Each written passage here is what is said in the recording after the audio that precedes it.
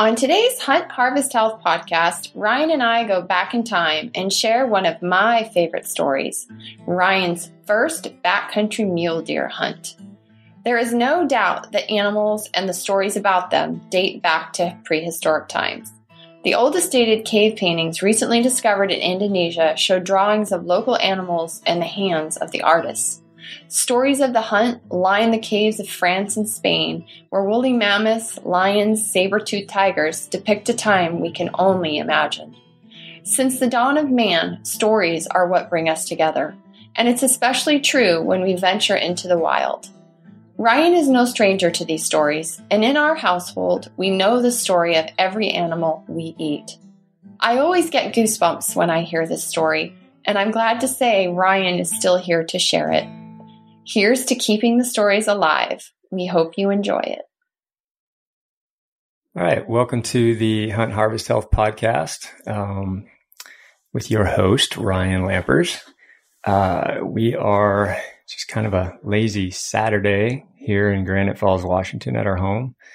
Hill and I are sitting around and thought we'd do another podcast here. So I thought it would be cool to talk about storytelling and its place in hunting, and really in kind of the hunting and harvesting lifestyle. I think that storytelling is a really powerful tool for one, educating other people, two, continuing on tradition, and three, to help the person who actually went through the process to actually process what happened and to share that with other people is really powerful. I think that it's an important piece of kind of the history of hunting. And if you look back just generationally or culturally as a species, humans have been telling stories since the beginning of time, and really hunting being a very vital piece of life back in the day when we didn't have grocery stores and we didn't have, food falling right in front of us at restaurants and etc. You had to go out and you had to get your food. And if you've done any traveling or, if you're a history buff like I am, if you look at all the native paint, the cave dwellings and these places where our, ancestors were telling stories, they were drawing a lot of pictures and stuff of the hunt. And so I believe that storytelling is pretty much, it is as old as hunting itself, and that they go hand in hand. I love the brain, and I love how the brain works and kind of all the little intricacies that go on to make us human. Our brain is really who we are, our personality, our thoughts, and really a lot of our feelings, they all derive from the brain. And so when you see somebody telling a story, you see them kind of reliving the moment, and you can, the neurochemicals and the adrenaline and the things that the hormones that are processed in a moment when you're in the hunt, those start actually come back even during the storytelling, and not only in the person who's telling the story, but in the people who are listening. If it's something that obviously you want to hear and you want to be a part of, it can be as exciting for you as it was for the person who was actually doing it. So today you're going to get a dose of your own rush of neurochemicals, because I am going to have Ryan share at least one, maybe two of his many, many, many, many hunting stories. And the one that I'd like to start with, Ryan, if you can remember back this far, is your very first deer. I remember hearing this story. That was a long time ago. That was. So when we got married, he had one deer head. If you can imagine that. I think you had one deer head. Yeah. And it was your very first deer. I always said I'd get that first one mounted. And yes, he had a room in our house. This was before we had kids, and he had a room upstairs, and I was very proud of that room. Him and me and his mother, we wallpapered that room. Yes, wallpapered. Holy cow, I'm really dating myself. We wallpapered that room with deer. Remember? The green and peach wallpaper awesome. with the deer trim. I love it. So tacky. Oh my gosh. Yeah. But he loved it. And so that was kind of like his room. And in that room was his very first deer. And when I look at that deer now, compared to the deer that Ryan has harvested since then, wow, that was a little deer. Yeah.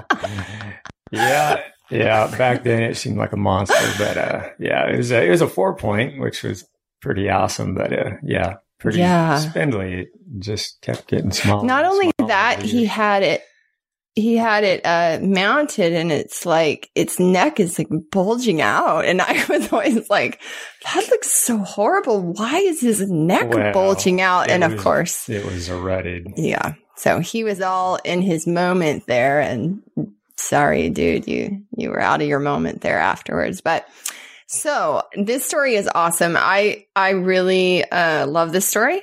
And I think it will give you a lot of background into why Ryan is the way he is, and that he was born for this. He had this in him long before he knew he did, because, to live through something like this, it's just who you are, and you can't fight.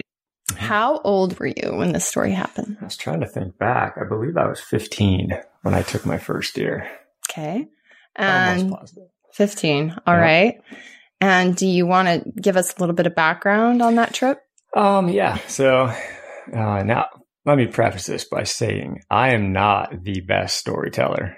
I just kind of try to get to the point of things, and I don't really have this long roundabout way of making it super exciting. But yeah, my first deer story, it definitely taught me a lot. I definitely made a lot of mistakes.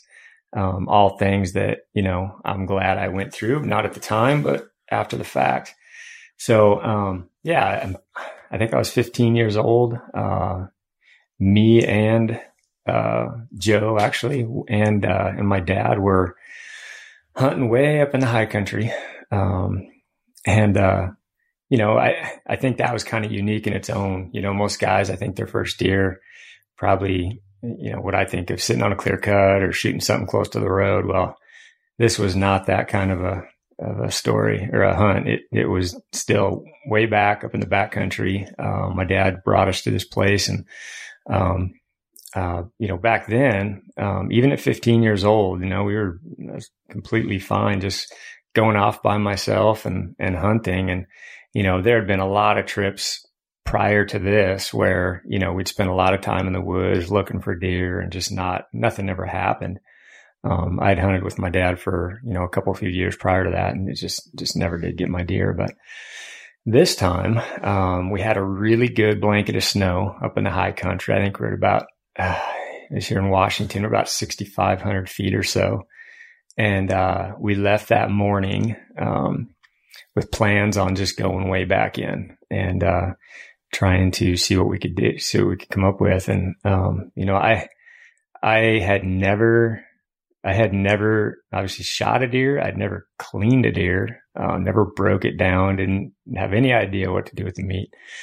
But I went in there, and I kind of went ahead of my dad and Joe. Just got a good jump on the morning and got back in there. And I think we were about 5 miles in, and, happened to be bebopping down the trail, and I looked up and, I saw these 2 bucks, kind of scrapping. They were kind of locked horns and fighting around. And, I thought that was pretty cool. I had never seen that yet. And, it was way up on this ridge, probably, I didn't have real good binoculars back then, but I could tell it was a 4-point, and the other one was a 4-point. So I kind of dropped my gear. Hindsight, I made so many mistakes on this hunt. It's not even funny, but I set some stuff down. My pack, I left my gloves sitting right there, right on the trail. I just figured I was going to go up there. I was going to shoot that buck. I was going to drag it down to the trail, and everything would be great. Well, I set my stuff down. I kind of snuck up in there and got up in there a ways, and all of a sudden, the deer, I couldn't find them. They disappeared.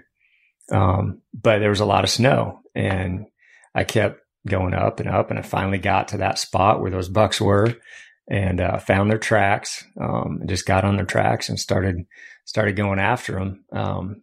And they went up and up and up and got to the top of this ridge. And I got to the top and I looked down, and, up there, the snow is a little deeper, and I'm looking down into this next basin, and it's way down in there. I probably had a pair of like 8 by, 30 binoculars or something back then, nothing much.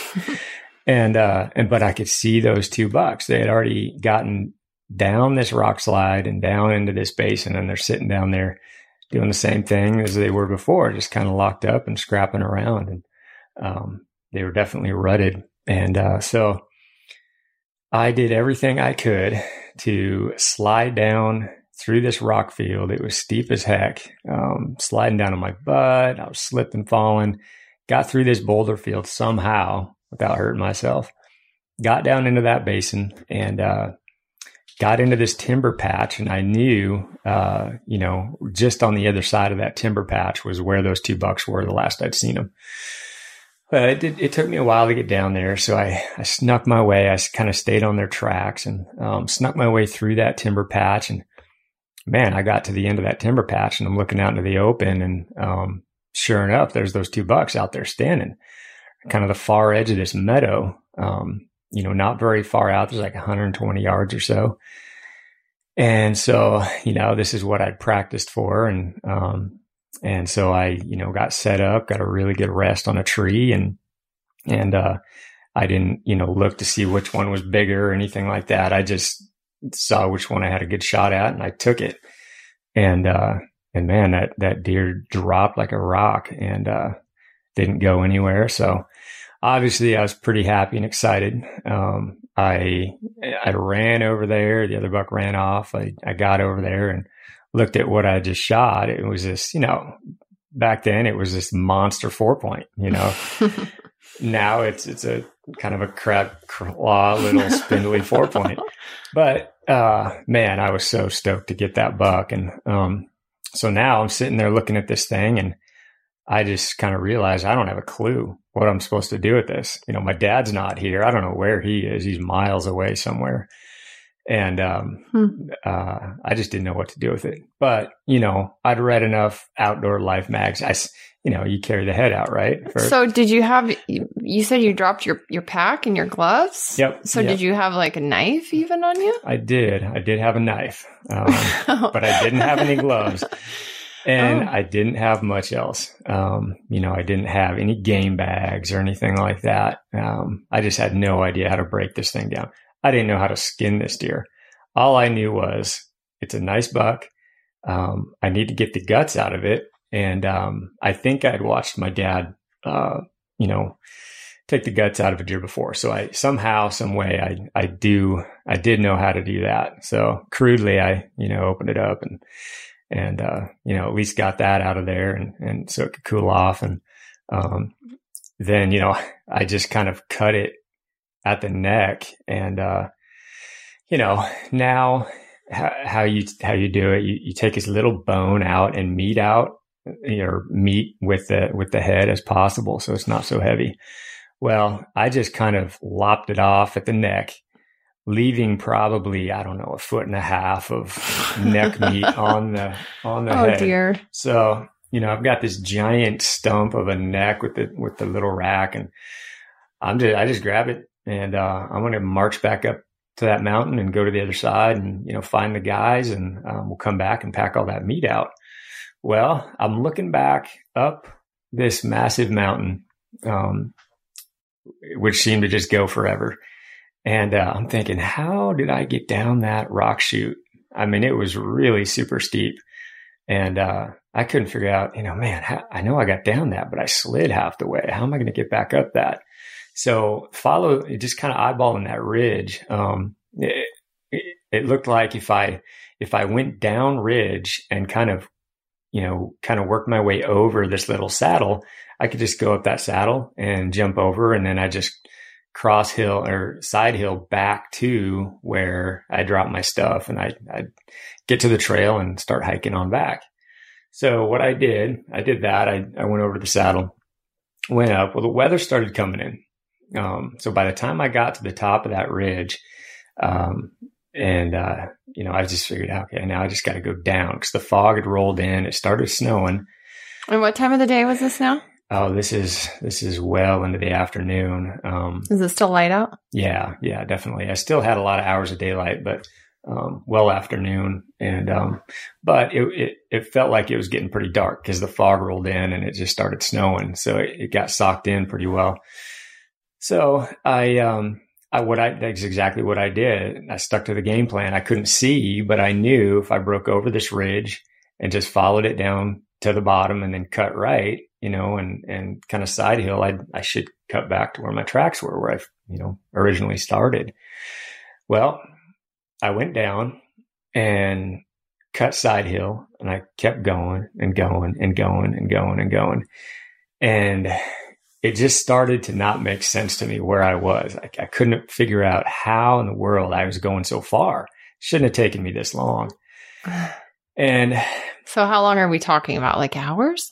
Yeah, hours to the point where I kept walking, and, it's snowing so hard at this point. I can't see very far. I'm looking at 50, 75 yards ahead of me. And beyond that, it's just a wall of fog. So I'm going, and I am now starting to get a little panicked, like I'm moving faster, starting to sweat a little bit. And just, continuing to go, thinking, I just could not figure out how I hadn't cut my tracks going back to where I figured I should be. So I'm going to the point where now it's starting to get dark.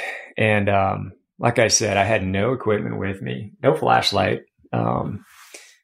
just my rifle over my back, and I'm carrying this ridiculous stump of a deer head, with me, and, nothing else. No water? No water. Nope. I'm going to the point where now I'm getting a little panicked. I don't really know exactly what I should do. All I can do is just keep walking. I figured I'm just going to keep walking, and I'm going to get there. Well, I'm going now. The dark's coming in. It's still foggy. It seems to be snowing harder. And, I've cut no tracks except for a couple of deer tracks. And man, I stop, I look, and I see something maybe, 30, 40 yards ahead of me through the fog. And it's a guy, and he's walking, across just right in front of me. And then he disappears just into the white. Well, he walked into a wall tent. And so I walk up there and figured out it was a guy. He was going out. He was getting some wood, and just walked into his wall tent. Do you think you were hallucinating or something? Well, at first I just couldn't figure out what I was looking at because it was foggy. The guy was there, and then he just disappeared. But then, I wasn't that far away. So I walked up and poked my head into this tent, and, there's a couple guys in there, and to realize the country I was in and the lack of people that were there, there was nobody back in this country for miles and miles and miles, except for these guys. Wow. And they reiterated that, they had been drop camped in, by a packer, and there was nobody anywhere. And I just happened to run into these guys, and I cannot believe how lucky I was.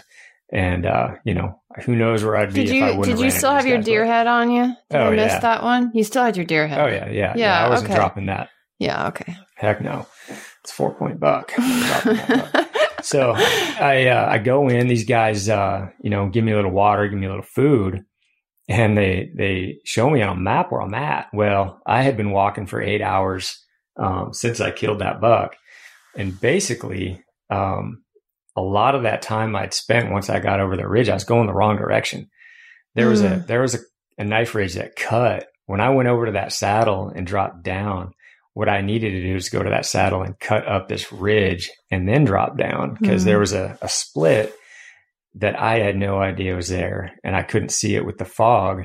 So once there was that split, I went down to the base and I kept moving right. Well, basically now I'm on the far ridge going the opposite direction. Wow. And so, I was young. I just couldn't figure these things out back then. But so these guys helped me out. They were super worried about, me leaving again. But, I told them, hey, I got to get out of here. My dad's going to be worried about, these guys aren't going to stop looking for me. And yeah, because this was back in the late 80s, right? Yeah, there were no cell phones. There was no nothing like to GPS. contact, nothing. Yeah. No. Scary. No, I just knew I had to get back to the boys. So they gave me this little pencil flashlight type thing and gave me some water. And once he showed me a map, he gave me this map and showed me I got to go, up this trail for so many. I think it was just like a mile and a half, and then I had to cut up these switchbacks, and that's kind of where I recognized where I was. I knew once I got to those switchbacks, I had done some, summer hiking back there. So I knew once I got to those switchbacks, I'd be okay. It's just a long ways back from there because I had gone so far. And so the guy walked me, a ways, and, he said, hey, you should, at least leave your deer head and your rifle. You don't want to be carrying that this whole way. And there was no way I was going to leave that stuff there. So I carried it, and I was so exhausted and tired. I hit a point there on the switchbacks where, man, I was just puking my guts out. I was just exhausted, tired, dry heaving, and just had nothing left in the tank. And so, but I just kept going, and eventually, I did end up dropping that deer head. I set it down in the snow, got to the top of the switchbacks, went probably another half mile or so, and I just had nothing left, and puking. And I just set it down on the trail. I figured I'd come back for it. Left my gun there, left the head there, and just pushed on down that trail and ended up getting back to, where we started that night or that morning. It was 1 a.m. when I got back there, and the boys, actually I met the boys just down the trail from that. And, they were obviously pretty concerned and didn't know really what was going on and couldn't find me and this and that. But, there was no way they could track me down with all the fresh snow that come down. So, basically we got back, and, everybody's pretty relieved that I made it back, but we sat there, and, that very next morning we got back up, and we had to go back in to get all the meat out. So we trekked in there, and, took us, a long time to get back in there. And same thing. We took the same route in that I had taken in, up and over that ridge and down through, and got down in there, and we broke that deer down. Obviously my dad was there to show me how to do it. These are the days of external frame backpacks and wool, and, nothing was as good as we have it now. But, so we got the meat all loaded up between the three of us and headed back out. And I had told, them, this is what I did. I went over there, I went down, and somehow I ended up way over there. But we did the same thing. We figured, well, that is the best way to get up, but we won't do it the same way. We'll go over there and we'll hike up ridge. So we did that. And I remember we were sitting on the top of that ridge when we got to that saddle, looking down in there, thinking, there's no way that's not the right way. Well, I had just done it the day before. And so I pleaded my case that there's no way we should go down that hole. We got to go up this ridge. And we ended up doing that, luckily, because then we saw the knife ridge. But it was a similar situation that the fog was rolling in, started snowing like crazy, getting really cold.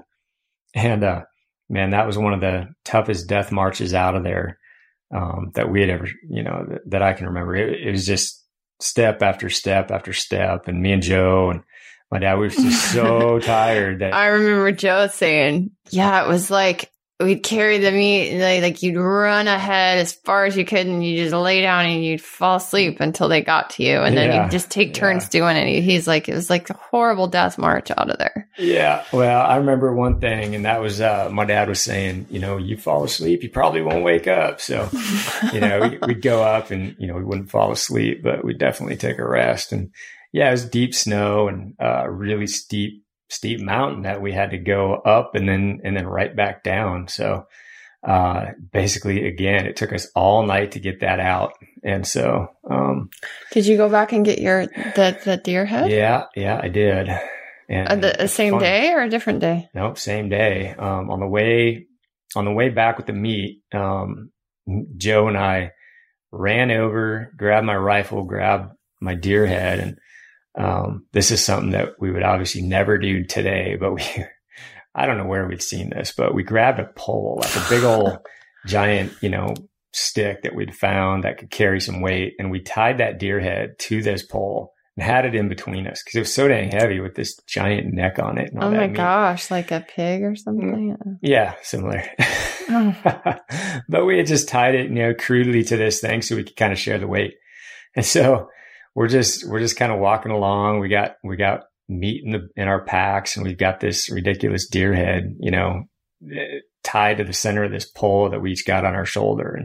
And, we got miles to go out of there. And, it was pretty insane how we did it and crude, and, learned a lot on what not to do basically on that whole thing. But yeah, that's how my first deer hunt went. And, so did you have fear after that? I mean, was there any piece of you that was like, oh, I'm never going to do that again? Or no, never anything like that. At that point, I just wanted to do it more.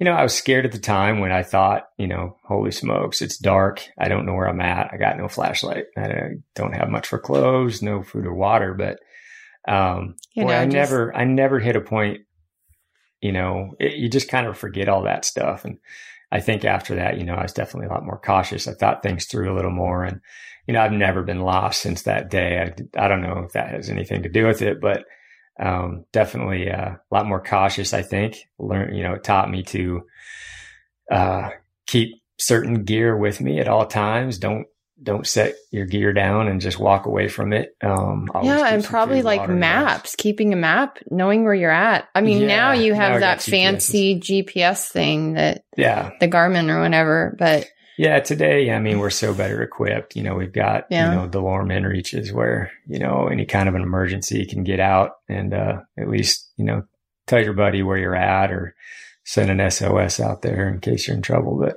And GPSs, always allow you to, well, unless they break, they allow you to, figure out where you are, and, getting lost could be pretty difficult in today's world. But back then it was pretty easy to do. Fog is just menacing. It just totally confuses you without being really savvy with a compass or something like that. But, I was 15 at that point, so I knew nothing.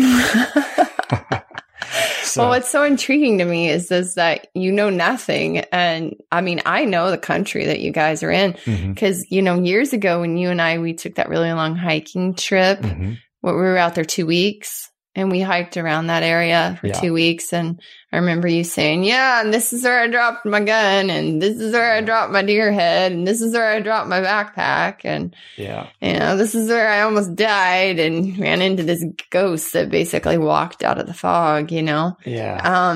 And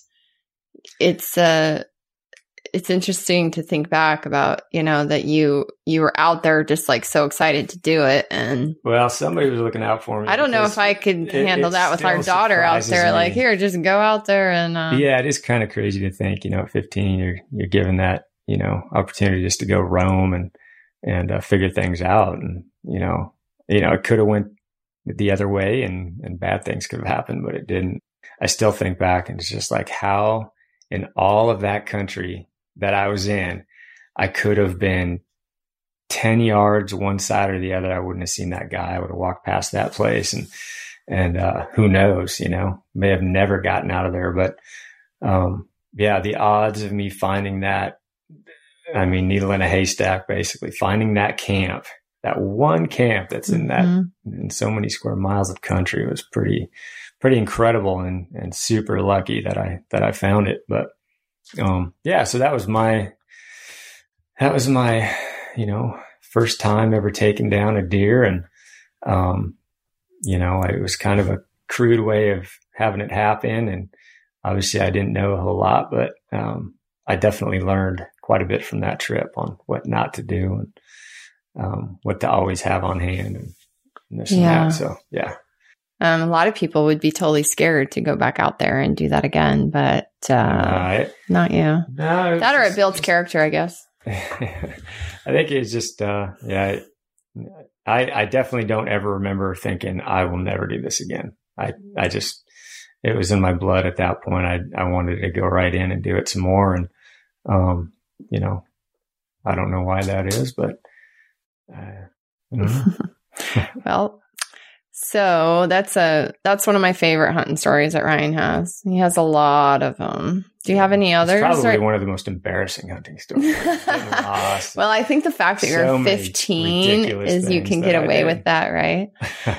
that when you're 15. But I mean, yeah, if you even think about it though, think back to the time, think about, the age. Yeah. You're kind of invincible and dropping your backpack and not taking your water and just thinking you can climb up over a ridge and get a deer and climb back over a ridge without any thing is, that's very idealistic thinking. Yeah, I've been back to that basin, several times, and I've looked, and again, even though it was way back then, and when you're young, you think things are just bigger than they are. I still look at that big chute that I came down, and I cannot believe I came down that chute when all that snow.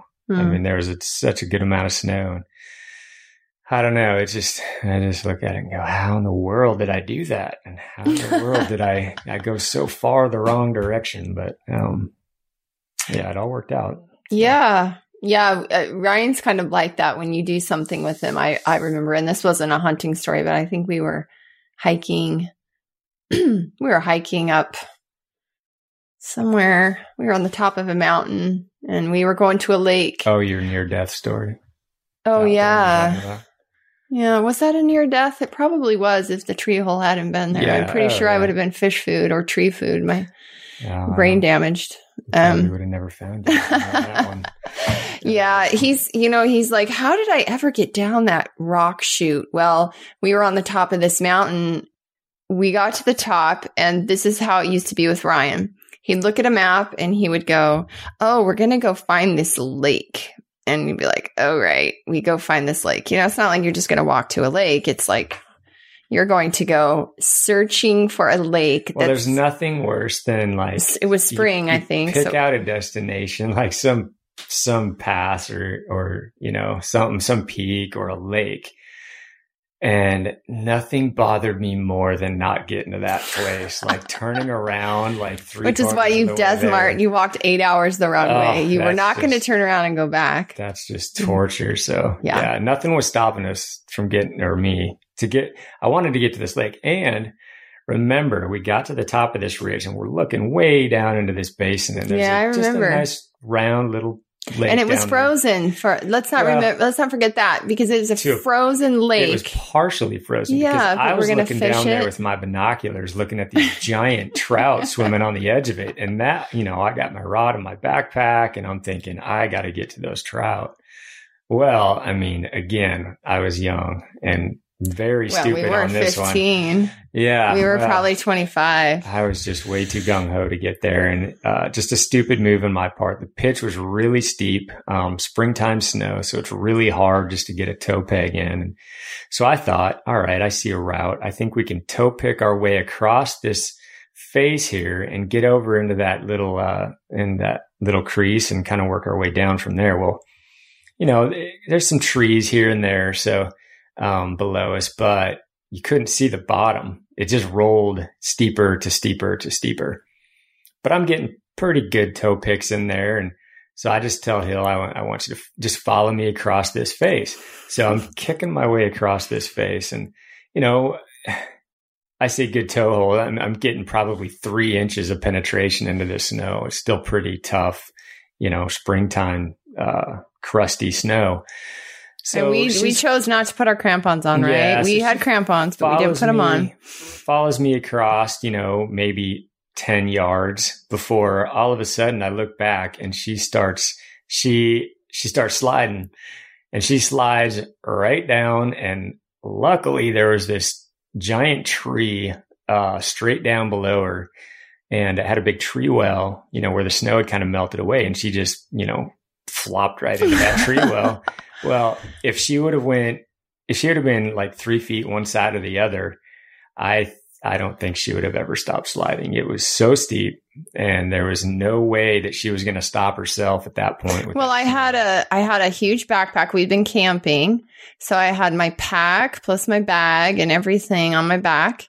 And when I fell on my right shoulder. So my foot slipped. And I just fell so fast. I hit my right shoulder and I just started flying. Like I couldn't grab onto anything. I couldn't, there was nothing to grab. And bam, I landed hit this tree, landed in the tree hole. And when I realized I was alive and not sliding down a mountain to my death. And remember, I was so afraid of heights. That was my biggest fear ever, falling to my death. And here I was falling to my death to go catch a brown trout in a frozen lake. Big though, remember and, that? Those things look like they were 18, 20 inches. He got a reaming after that one. And it's very... Well, I don't think I got a reaming. I was so scared after that. I was just like... Oh, he knew. He was like... So here's the thing with Ryan is... It's very rare for Ryan to say that he was wrong like that. You got to twist it out of him. But I popped out of that tree hole. I didn't pop out of the tree hole. So luckily it was deep enough. I couldn't get out of it by myself. He had to come down and get me out of this tree hole. But, he said to me, yeah, this probably isn't that safe. And I was like, I'm going to kill you when I get out of here because I'm not dead. You're going to be dead. I realized that in an instant, that was about as close to death as you could have possibly been. So yeah, I was puckered on that one. So we went straight up out of that tree hole and back straight up over the mountain. Never went back to that lake again. But that was a great trip. I painted the mountains there and, yeah. I used to journal a lot and journaled my fun little near-death experience. We had a lot of fun joking around and at that night sleeping in the tent. But it wasn't so bad. I think if you remember, we ended up dumping back into that basin, dropping down, and there was a creek at the bottom that fed this really good-sized lake. And there were so many trout spawning. It was spring thaw, and they were spawning in that river or that creek dumping into that lake. We had so much fish. I was catching them with my hands. There were so many trout in there. So that was fun. But that was fun. But yeah, I probably have a number of stories of Ryan taking me on somewhat dangerous expeditions and surviving them. But I really feel that storytelling is such a vital piece of hunting for sure. How many of you guys sitting around telling hunting stories and, these stories after the season or after the hunt? It's like, gosh, how many times can you tell a story? That's one of the things that guys, we love to do it, guys and gals. I mean, you go do something so epic, so hard, hunts aren't easy.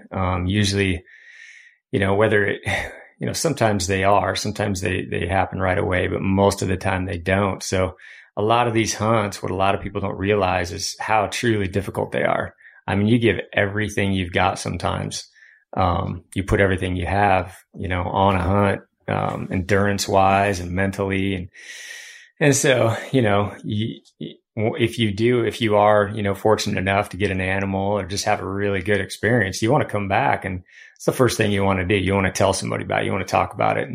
And definitely having a spouse that'll listen is definitely I think really what that comes down to is, again, just having a relationship with hunting. And, I definitely know that it's very, therapeutic, for people to tell these stories and to be part of it. And the thing for Ryan is he's doing, you're doing so much of these by yourself. A lot of solo trips, we run a business. So, when I'm off hunting, Joe may be running the business or vice versa. So it just kind of works out that do a lot of solo stuff. And, I really enjoy hunting solo. I also enjoy hunting with a really good hunting partner as in Joe. But, there's something about hunting out there by yourself where you just kind of go on instinct, on your gut, with your gut. You don't talk about things like, draw up plans or anything like that. It's just you have an idea how you want to do it, how you think it could work, and you just go, and you're just always going hard. Mm-hmm. And it's not for everybody, but I do enjoy it. It is harder in a lot of respects because generally, with a partner, you're helping each other out, you're sharing the chores and this and that. And, when it's you, it's just you. So, well, I know for years people have asked Ryan to, many people have asked Ryan to be a guide, to work for them and to be a hunting guide. And, he did that for years in Alaska as a fishing guide. And so he understands kind of the rigors of being a guide. It's much different than, getting to go out and hunt yourself, or even be a client. But, I think his preference was always to enjoy the hunt and to get to be by himself and to have that time alone.